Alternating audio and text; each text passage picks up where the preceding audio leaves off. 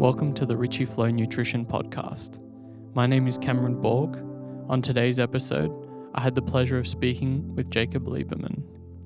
Jacob is a visionary in the area of light, vision, emotions, and consciousness. He has written several books including Light, Medicine of the Future, Take Off Your Glasses and See, and Luminous Life, How the Science of Light Unlocks the Art of Living. Steeped in the incredible fields of vision science and optometry, Jacob took on a new perspective in his studies and practice when he resolved long-standing issues with his own eyesight. This experience led him to experiment with a variety of simple, natural, and effective life-changing therapies with tens of thousands of individuals he's worked with throughout his entire career. He is a recipient of the H.R. Spitler Award for his profound contributions to the field of phototherapy and is also the inventor of the iPort Vision Training System, the only FDA-cleared medical device clinically proven to improve visual performance. My conversation with Jacob was absolutely amazing. I sensed immediately that I was speaking with someone who carried an incredible amount of wisdom and humility. He is so kind and generous and genuine. Our conversation centered around the less tangible aspects of eyesight and focused more on the philosophical territory of vision and consciousness. I sensed that Jacob's long and fruitful career in the cutting edge of vision and light had led him to a point where he realized that nature is filled with so much awe and creativity that sometimes it's better not to analyze these questions from a materialistic framework, but rather from an experiential one. His considerations and thoughtfulness in discussing these topics made me realize his wisdom and honesty. I had an absolute pleasure talking with Jacob and I learned so much. I sincerely hope you enjoy our conversation.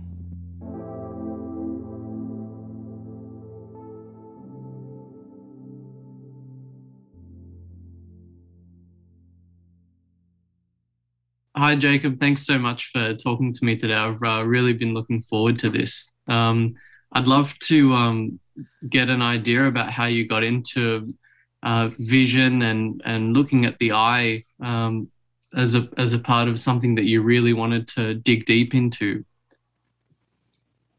Well, such an interesting question. When I was at university, and even before, several of my closest friends were wanting to become dentists. So that seemed like as good a profession as any. So I applied to a major dental school and I got accepted. I needed to complete 3 more courses to be able to get in. I was getting in early, as it was. Most people get in after 4 years of university, and I got all my requirements in only 2 years. And but there wasn't a way for me to complete these courses over the summer. And I went to visit a friend in a part of the US, and we're driving down the street, and I see this sign for a college of optometry, and something said, "Pull in." I don't know why. And I walked in. To make a long story short, I met with the admissions person. I explained to him the situation with the dental school, and they had the same requirements, except they only required 2 courses rather than 3. I took them. They accepted me on the spot, and that's how I got there. I have no idea.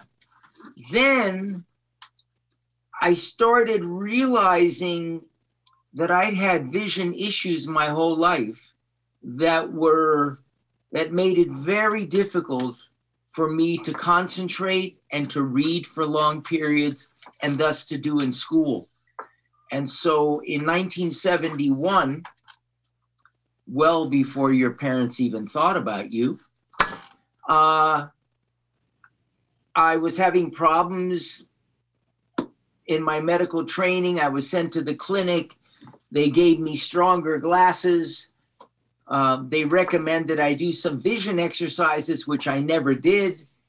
I stuck this little piece of equipment in the corner of my room. One day I was doing my homework, And the same thing happened every time I sat down to read. I fell asleep. And when I opened my eyes, first thing that caught my eye was that device that the student doctor had given me. I picked it up. I used it for 4 to 5 minutes. And then I read for a whole hour with perfect concentration.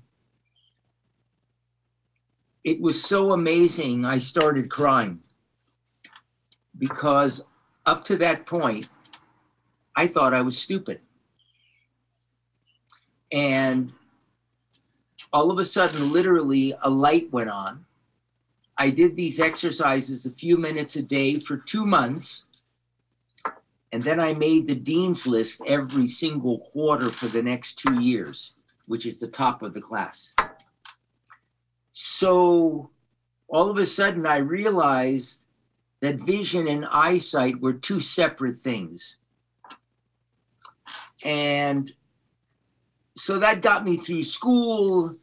And when I got out of school, I started working initially with kids that had the same kind of problems that I did. I worked with thousands of them.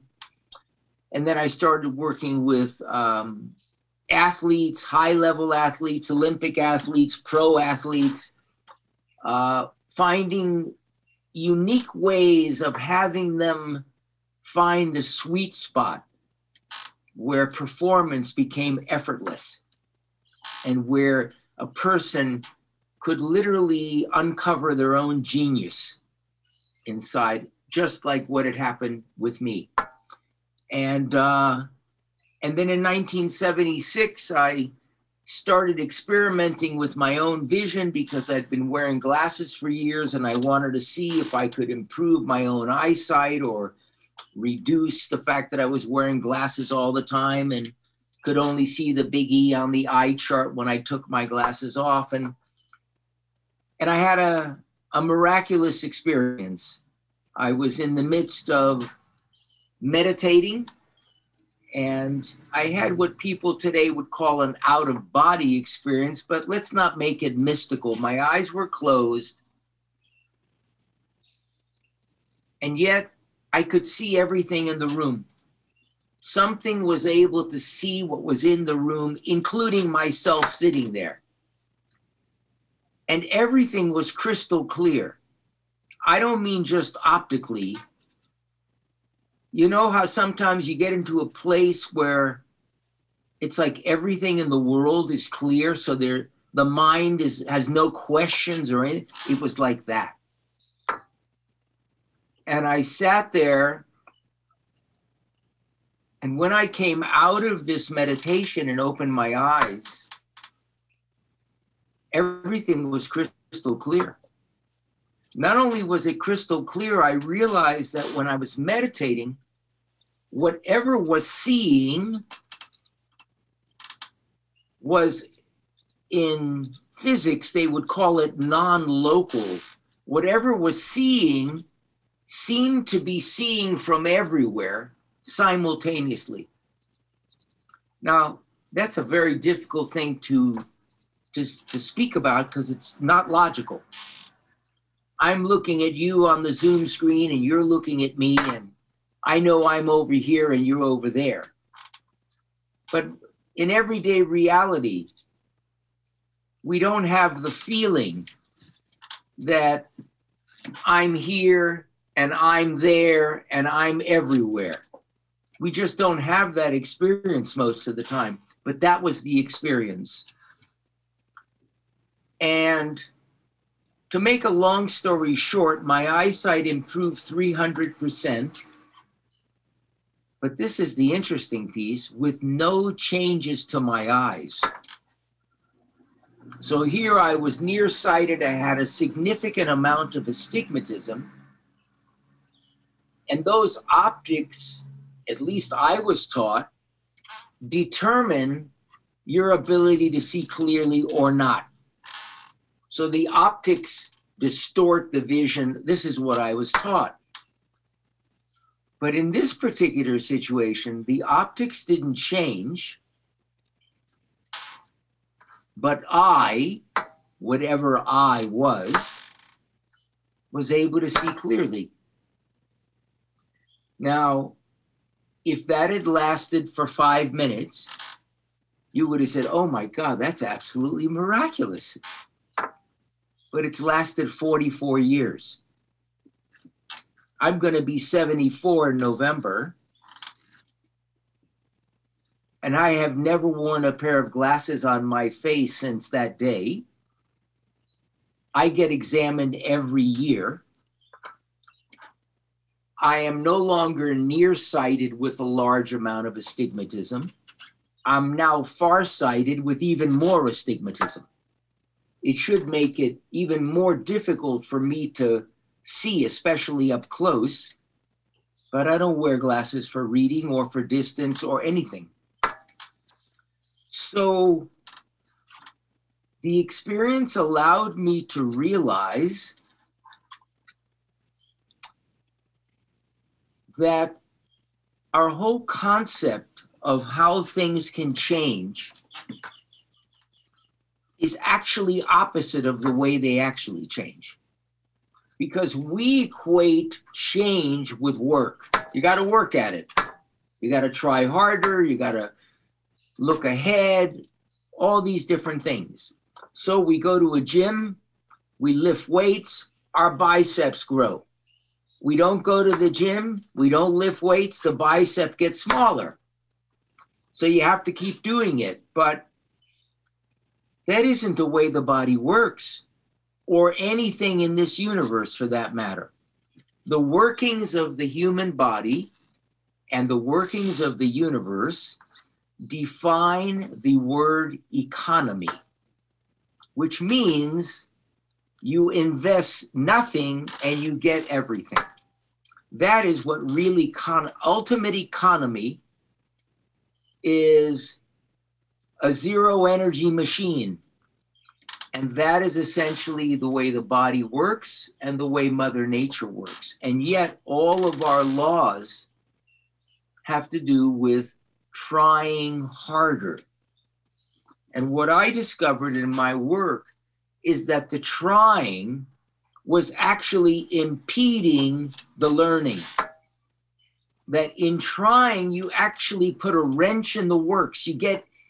You literally block your own effortless possibility to discover something which is life-changing, which is, how the hell is this happening?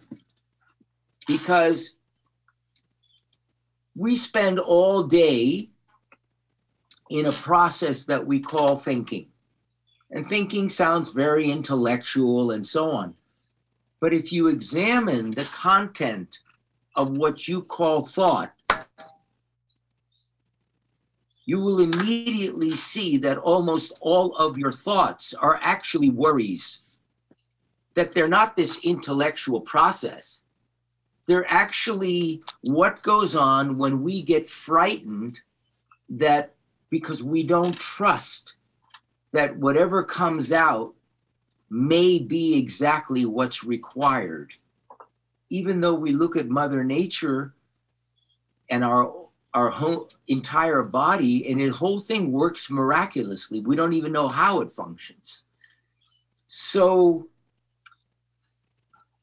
in the process of my own vision changing and offering me an entirely new view of reality, I've come to see that things don't work the way we think. In fact, nothing works the way we think. And you'll say, what? What do you mean by that? Well, if you look up the word thinking, you'll see that it is synonymous with thought, idea, theory, concept, hypothesis, belief, and many other words. If you then look at the antonym of that same word, you discover something amazing. The opposite of belief is truth. Whoa. Here we thought, and we've been conditioned to believe that the thinking process is the way we uncover truth. But truth means the opposite of thinking, which means it is when the thinking stops that what we're looking for jumps from the tip of our tongue into reality. So I came into vision through many of those experiences. And then in the 80s, I realized that I had uncovered some things that were way beyond things dealing with vision. They were things that dealt with effortless learning.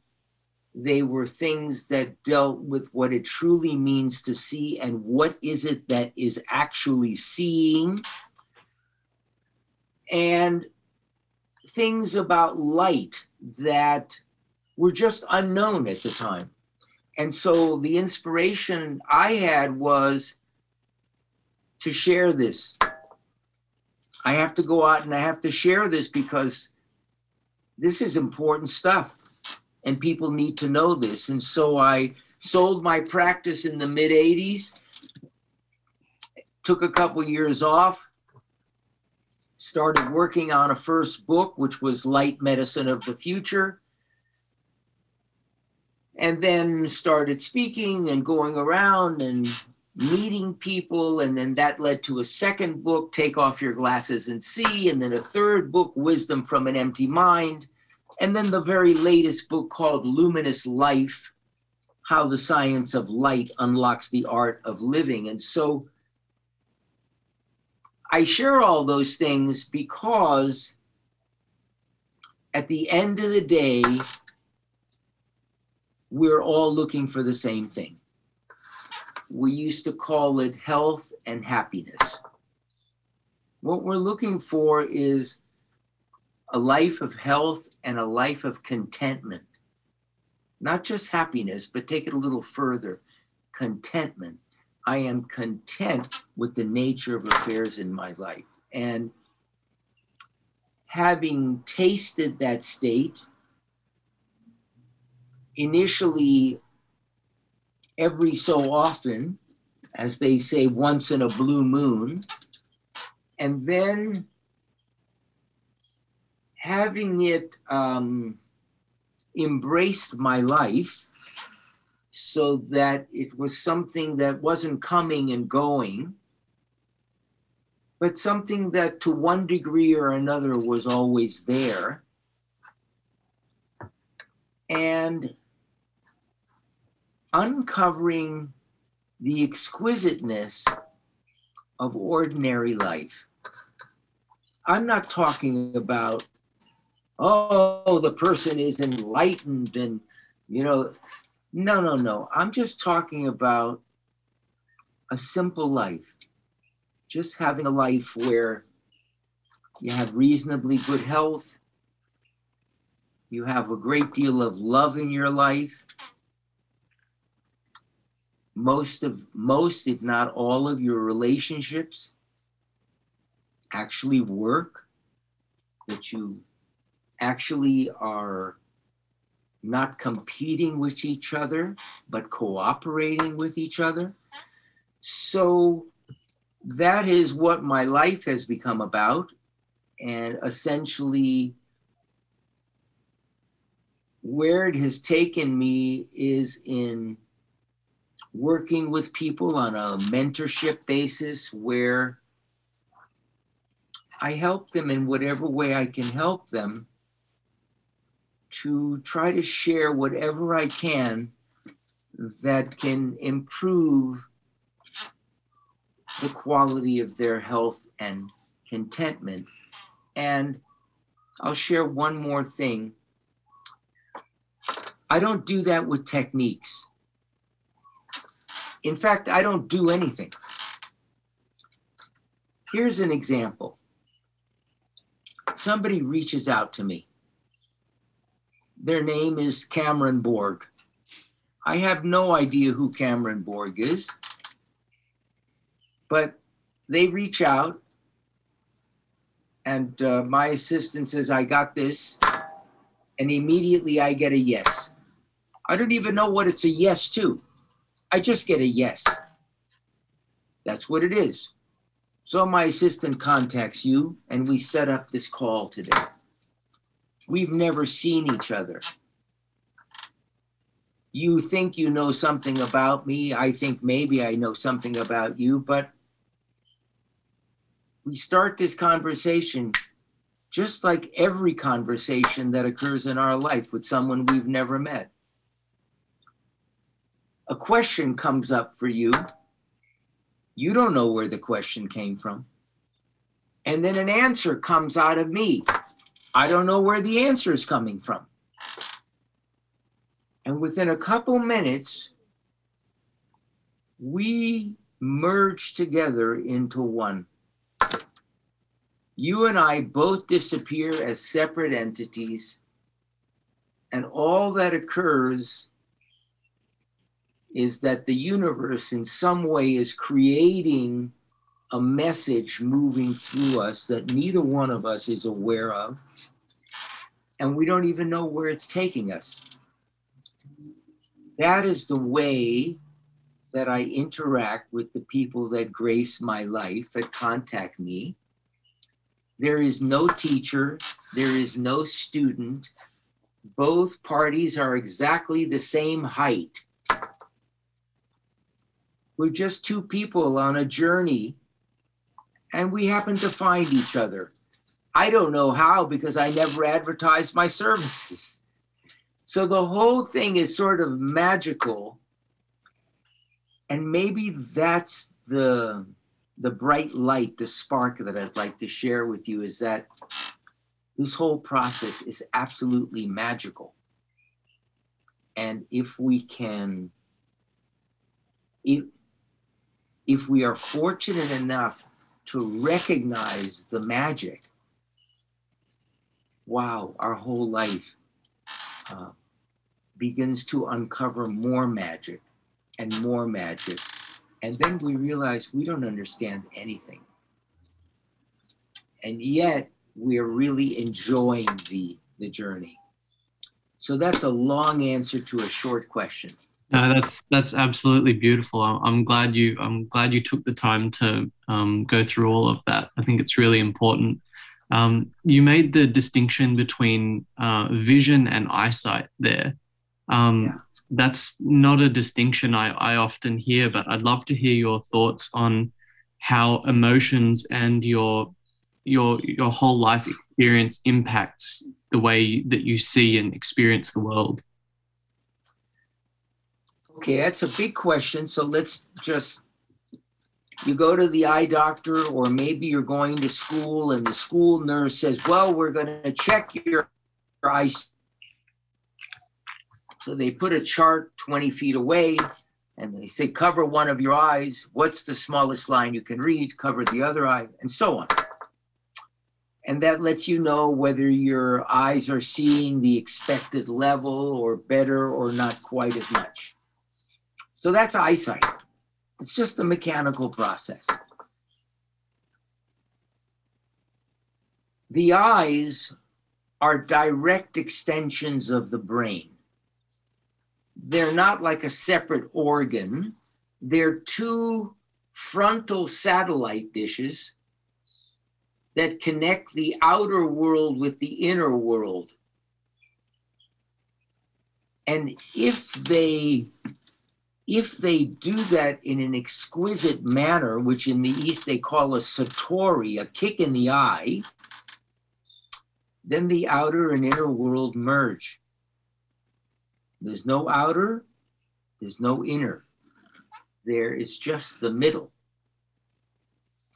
A state of isness, presence. So vision takes that mechanical process of bringing information in. It is brought in through 4 primary skills. The first one is aiming. What is aiming? Something in the outside world is looking for us, and it catches our eye. the eyes automatically turn toward that which is calling them. They turn and they aim. When they aim, that suppresses the noise going on from all the information around you, and that is the process called presence, which we sometimes term attention. But attention is presence with tension. And presence is effortless. So attention actually creates stress. Concentration creates stress. Presence, totally effortless. Something is just responding to that in the world which is catching our eye so that it effortlessly lets us know what is the next step in the journey of our life. So that's aiming. Aiming occurs simultaneously with tracking. The eyes move toward the object, so that moving is called tracking. While aiming and tracking is going on, so is focusing. As the eyes converge to look at something, they automatically focus. And focusing creates the expression, I see. But we think of focusing, we think of making something clearer. But let's take it a step further.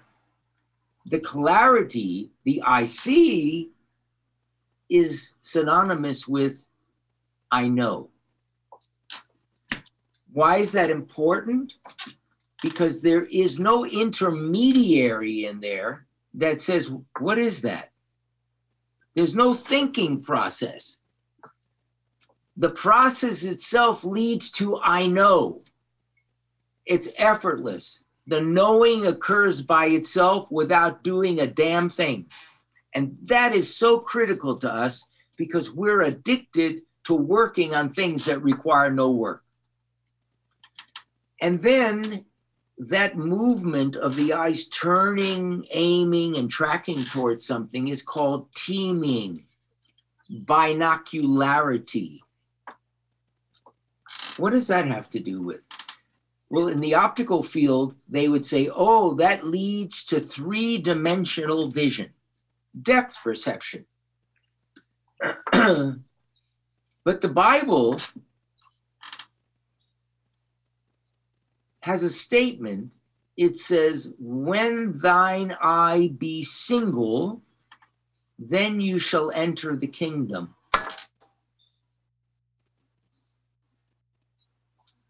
Not when you're seeing with two eyes, but when the binocularity becomes singularity, it opens a door. And that door in the East is called a satori. It's an opening of what they say is the third eye, the mystical eye. And then you end up in a very, very different state. So that's a little bit of a difference between the mechanical process of eyesight and then the process of vision, which brings about presence, clarity, and non-duality. Wow.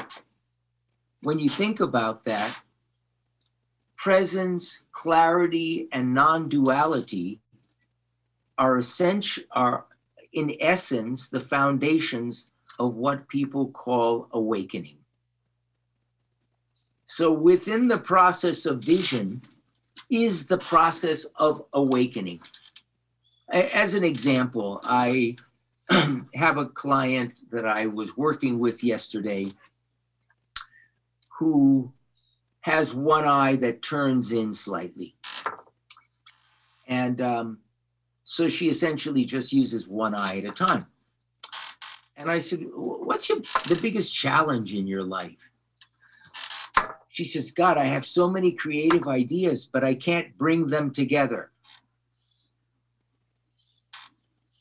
And I said, That's exactly why we're doing this.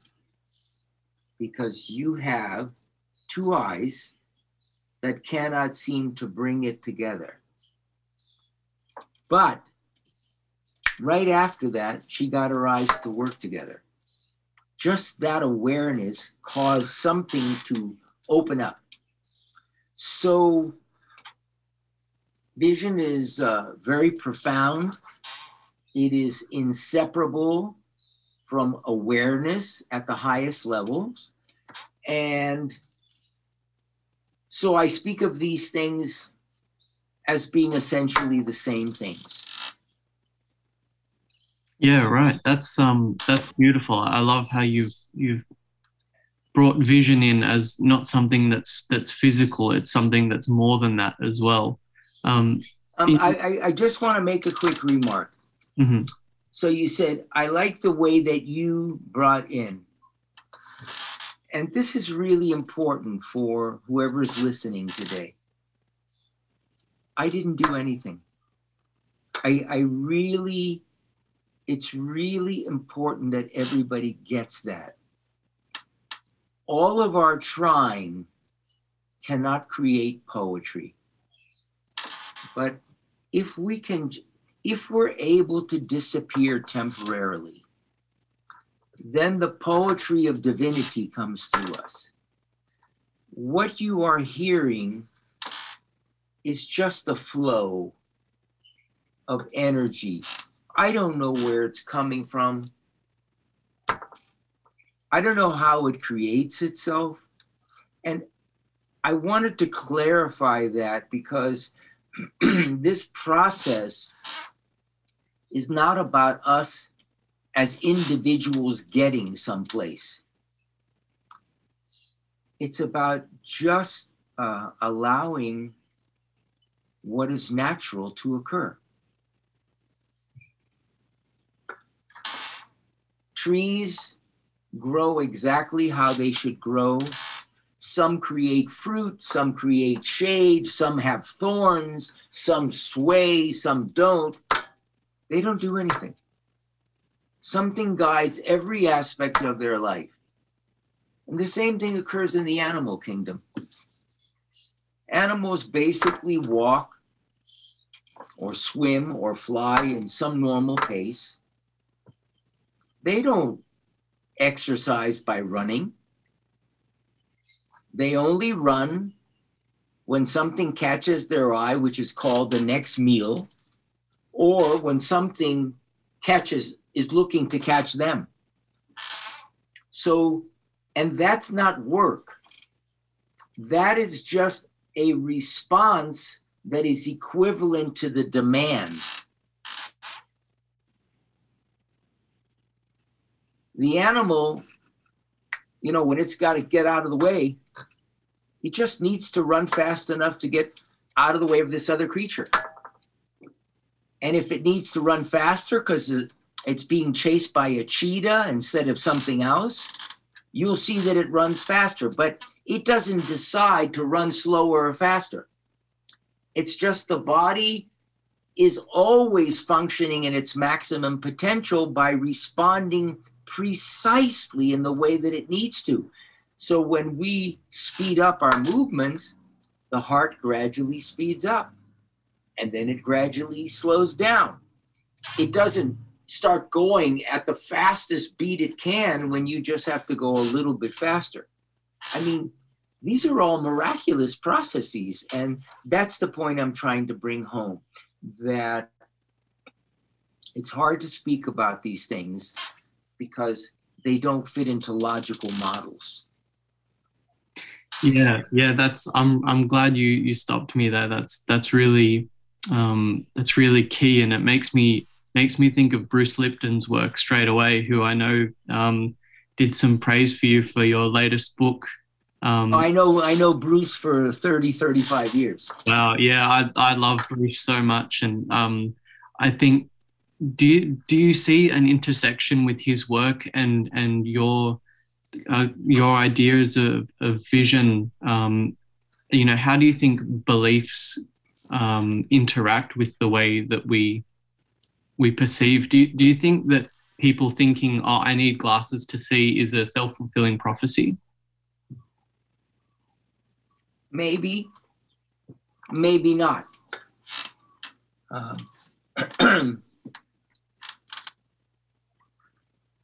What you're really asking is, how is reality created?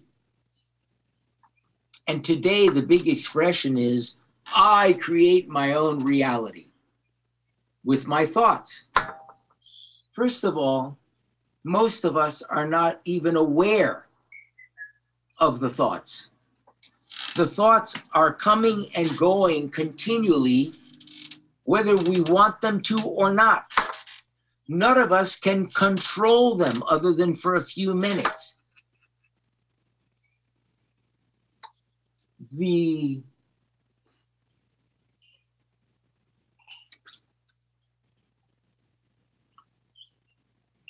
In my latest book, I speak about some neuroscience research, some very high quality gold standard research that really looks at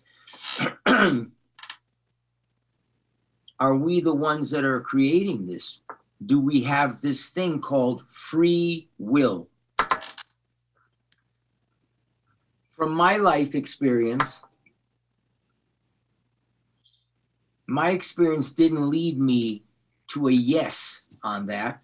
And so I can remember in 1984 doing an evening presentation that I called The High Price of Free Will. Because it wasn't actually free. It required a lot of efforting to try to crank life or to steer life in the way we wanted it to go. The real question is, does life give us what we want, or does it give us what we need? I've always found that it gives me what we need. And most of the time we don't like it. So we have a lot of experiences that are not very pleasant. And after the fact, we say, wow, hindsight is 20/20. I can see why I had to do that. But that basically says that we don't see what's going on in the moment. Why is that? Is it because we create our own reality, but we don't see it? Or is it because something else is happening that is totally out of sight? All the neuroscience would say that it's all in the unconscious, that these are unconscious processes that are going on at quantum reality, at the speed of light.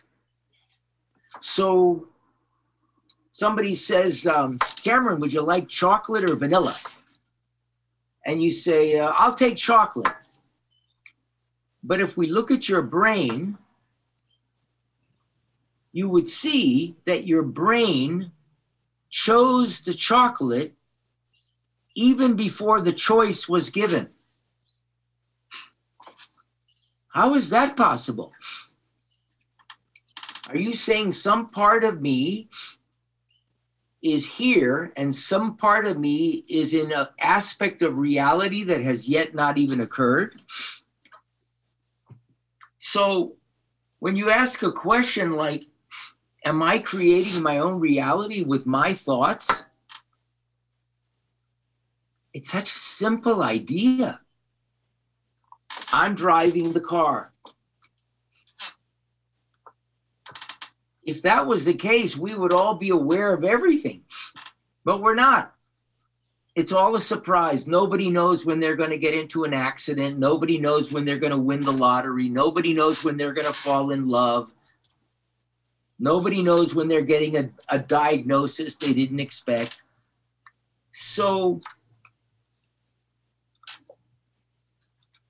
from my experience, and I will say my direct experience, not just an experience in life, but so many multiple experiences that I've had, I realize that the source of the creation is at a level that I don't see it. And I'm totally comfortable with that. Now, if you're not comfortable with that, then you try to make it happen. Because you want to change the channel. I wanted something different. But you see, if you're content, then there's no need to control anything. There's no need to make anything happen. So there's only a need to get what you want if you're not already getting what you want or enjoying what's there. So for me, I enjoy living choicelessly. I enjoy not knowing. So many times people contact me and they want to do an interview and they say, can we send you the questions? Absolutely not. I don't want to know ahead of time. Then it takes the fun out of it. It takes the authenticity out of it. You know, every moment of life is an original, not a copy. It's an original. An original is priceless. Why do anything to try to create a perfect copy? It's just a copy. So trying to make things happen is like having the answers in advance or thinking you do. And then you realize the teacher was actually smarter than you and gave you a different version of the test. People speak about these things, the law of attraction, creating my own reality. Obviously, you've looked at these things. Have you ever met anyone that you know without a doubt has successfully mastered this? No. Neither have I. In fact, I've never even found anyone that's close. In fact, the people that I have found that seem to really be in a lovely place in their life, they don't even waste their time with these ideas. So I'm not saying that there isn't anything to that. What I am saying is those particular ideas are meaningless in my life personally. But if they are meaningless in your life, then they have meaning for you.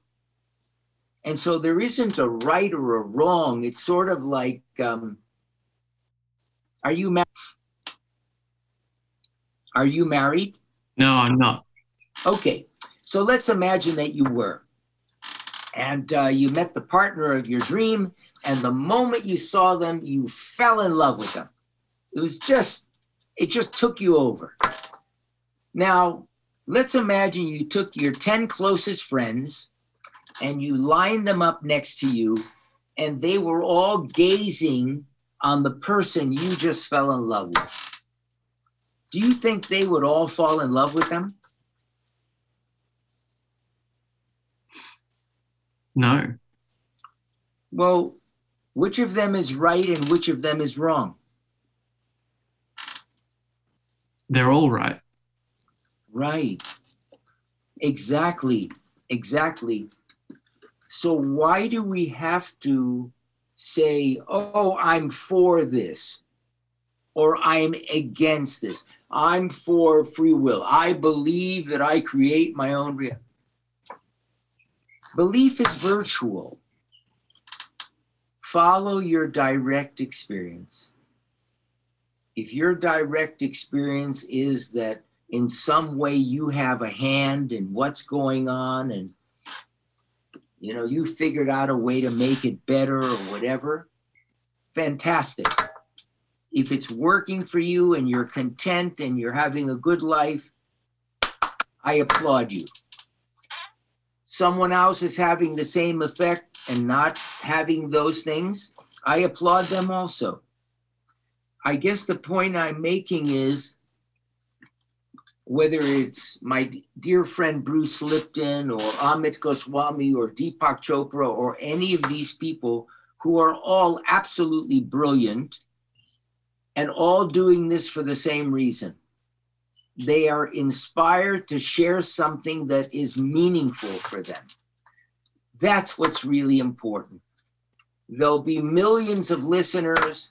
For one person, Deepak's message will resonate. For another, Bruce Lipton's message will resonate. It isn't that one is right or wrong. It's like tuning forks. Ding. If it resonates because something inside of you already knows that. You may not be aware of it, but you already know that. So we may be speaking about the same state, and we may have different ways that we have found can bring us there. Yeah, what I share with people is not my way or anyone else's way. What I share with you is trust your inner guidance. Trust your GPS. Trust the part of you that said, gee, I think I'd like to talk to Jacob Lieberman, because that was the same part, and it's not even a part of you. That's the same place that said to me, oh yeah. See, that place has no point of view. It's just totally clear, and it guides, and that's the source of our seeing. It's not that we're seeing from the eye or from the mind or from the brain. There's something behind all of that, a final set of eyes that sees with no point of view. There was a wonderful sage 1600 years ago named Sengsten, and he said, the great way is not difficult for those who have no preferences. When love and hate are both absent, listen to this, when love and hate are both absent, the world is clear and undisguised. Make the slightest distinction, however, and heaven and earth are set infinitely apart. If you wish to see the truth, hold no opinions for or against anything. To hold what you like against what you dislike is the disease of the mind. When the deep meaning of things is not understood, the mind's essential peace is disturbed to no avail. Now that's just the first verse, but you can see the depth of it. Look at the truths in that. So that's what's moving me.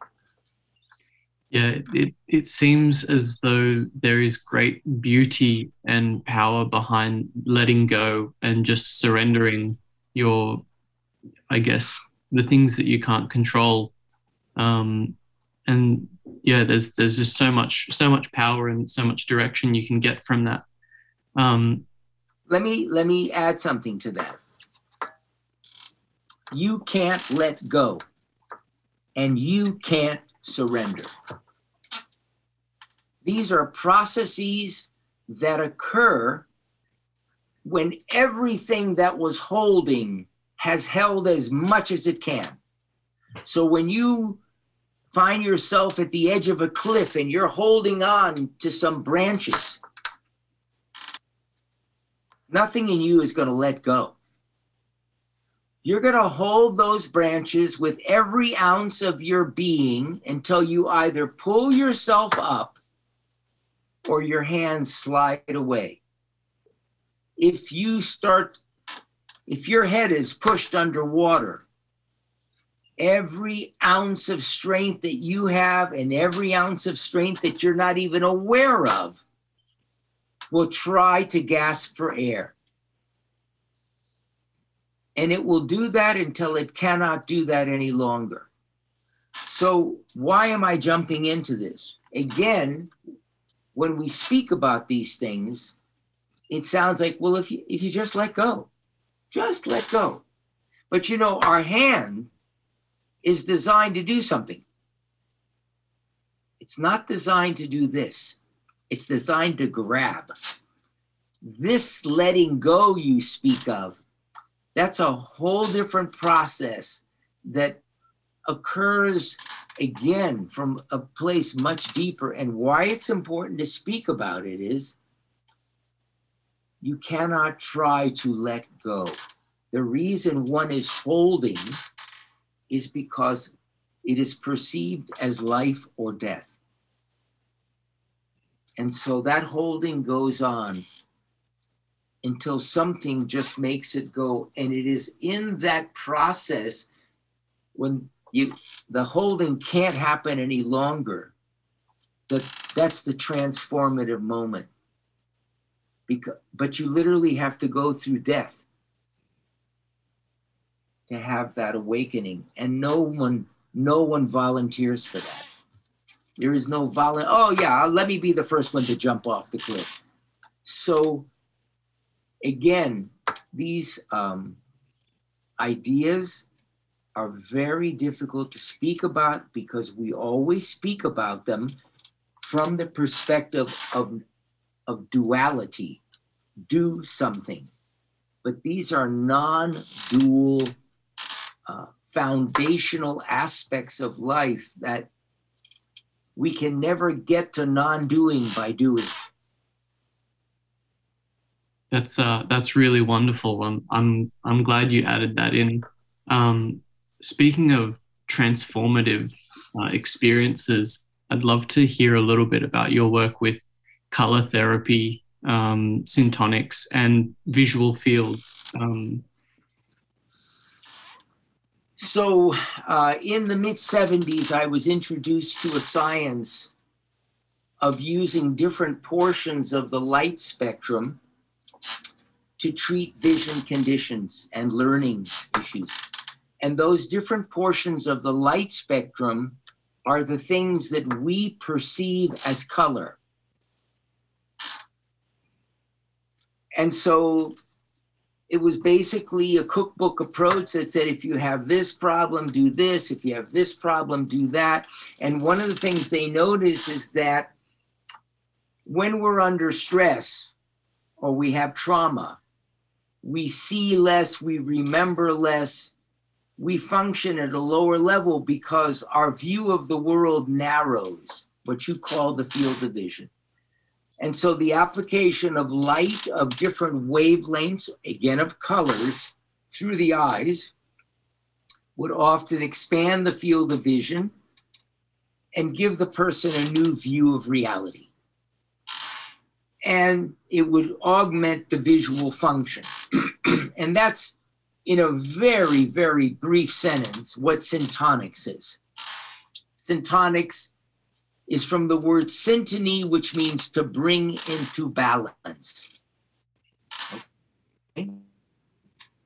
In life, there really is no balance. There is no homeostasis in life. There's homeodynamics. Things are moving toward balance and then out of balance and then toward balance and so on. What I discovered about using light of different wavelengths or colors through the eyes is it doesn't work again the way we think. Oh, we have a cookbook. Oh, red is excitatory, blue is sedative. Well, that sounds logical until I hook you up to physiological monitors and I give you red light, and that's supposed to get you excited and increase your blood pressure, but it does the opposite. Huh? Then I take your brother or sister and I do the same thing with them, and they get all excited. Which one is right or wrong? The same thing with blue. I tested these things in the late 70s and early 80s. And although I saw some general trends, it wasn't a pure science. It was just an idea.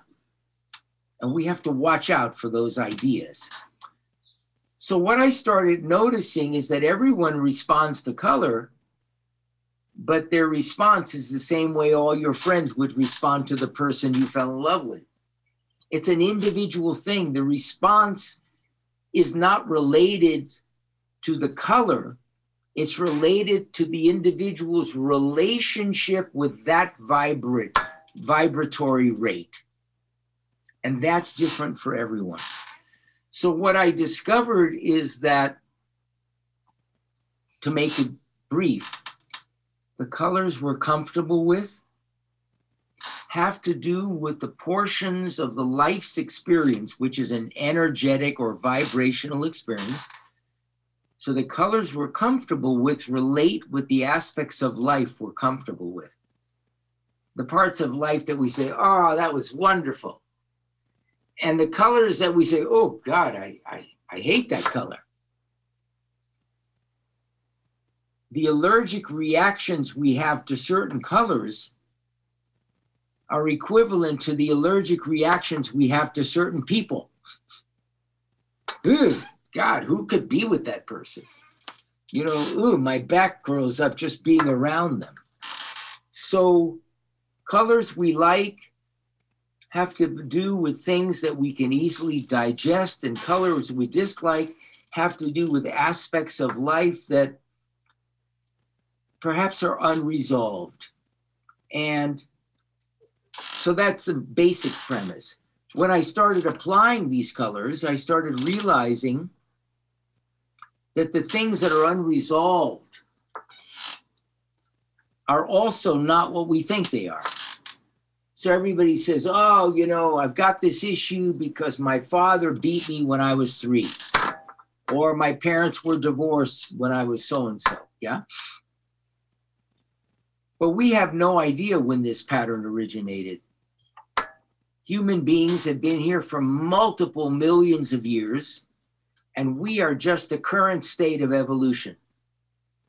We are the sum of all the generations that have evolved before us. So where did it originate? You will never know. So don't waste your time with it. You're just never going to know. And if you think you know, the only thing that's happened is you've made a deposit of another idea in the bank of the mind, which is just going to clutter things up even more. We just don't know. So for me, trying to figure out what's going on, I don't care about that. I use color to help people desensitize from the habitual triggers that transform their life from ease to dis-ease. And so color is an integral part of my mentorship work with people, where I send them a kit that I have created that they use at home for a certain amount of time each day, where they're merely looking through a pair of filtered glasses, and in that way filtering their experience and just noticing how it impacts them, and doing it for just homeopathic doses, tiny amounts. We don't want to push anybody's buttons. We don't want to confront anyone.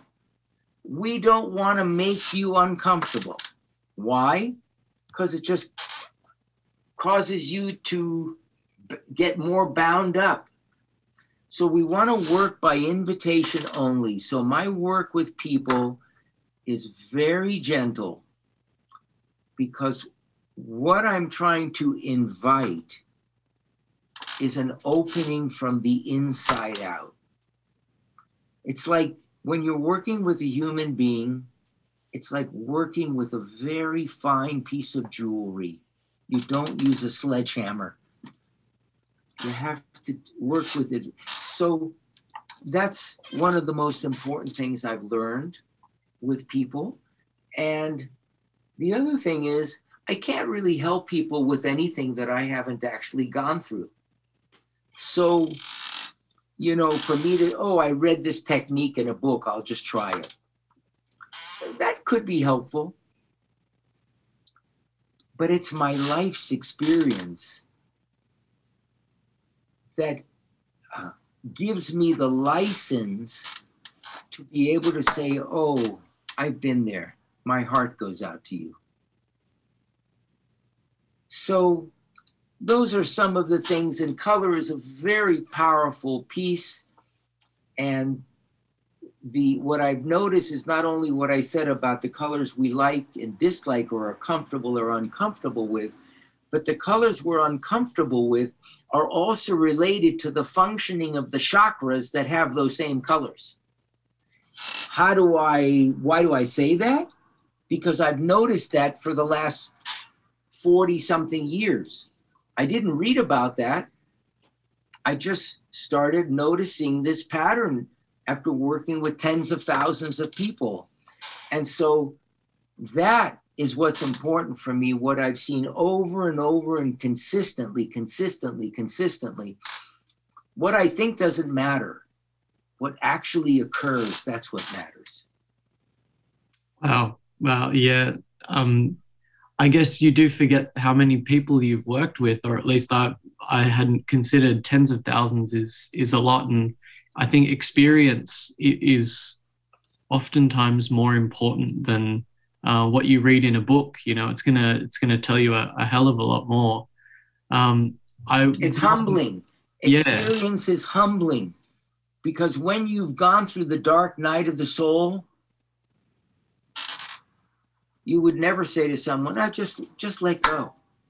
Because you know that when you're having a panic attack, and I went through those for 6.5 years, you know that the only thing that's there is you're sure you're going to die.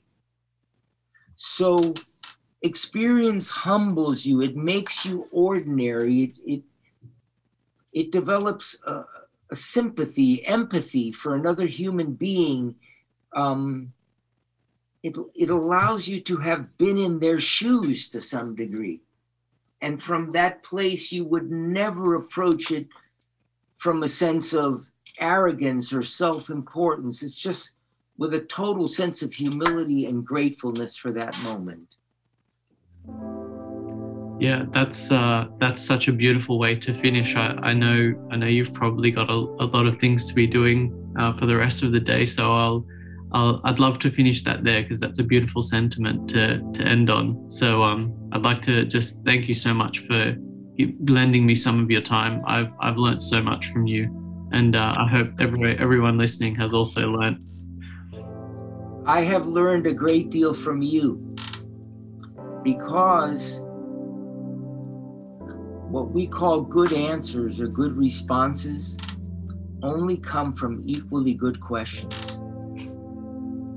Thank you. And so the questioner and the answerer are that source beyond all of these things that we're aware of. So I'm grateful for all of that, and I thank you so much for reaching out, and let's do this again sometime. I would absolutely love that. Yeah. Me too. Excellent. All right. Thank you so much. Hey everyone, thanks so much for listening. I really hope you enjoyed that episode. I've been organising a lot of new guests in the last few weeks, so make sure you keep up to date with the podcast and all the other work that I'm doing. You can find me on social media using @RichieFlowNutrition. I'm also offering my consulting services for anyone who's struggling with complex health issues and needs some foundational health advice that you may not get from any other of your conventional practitioners. So once again, thank you so much for listening. I hope you enjoyed it. See you next time. Take care.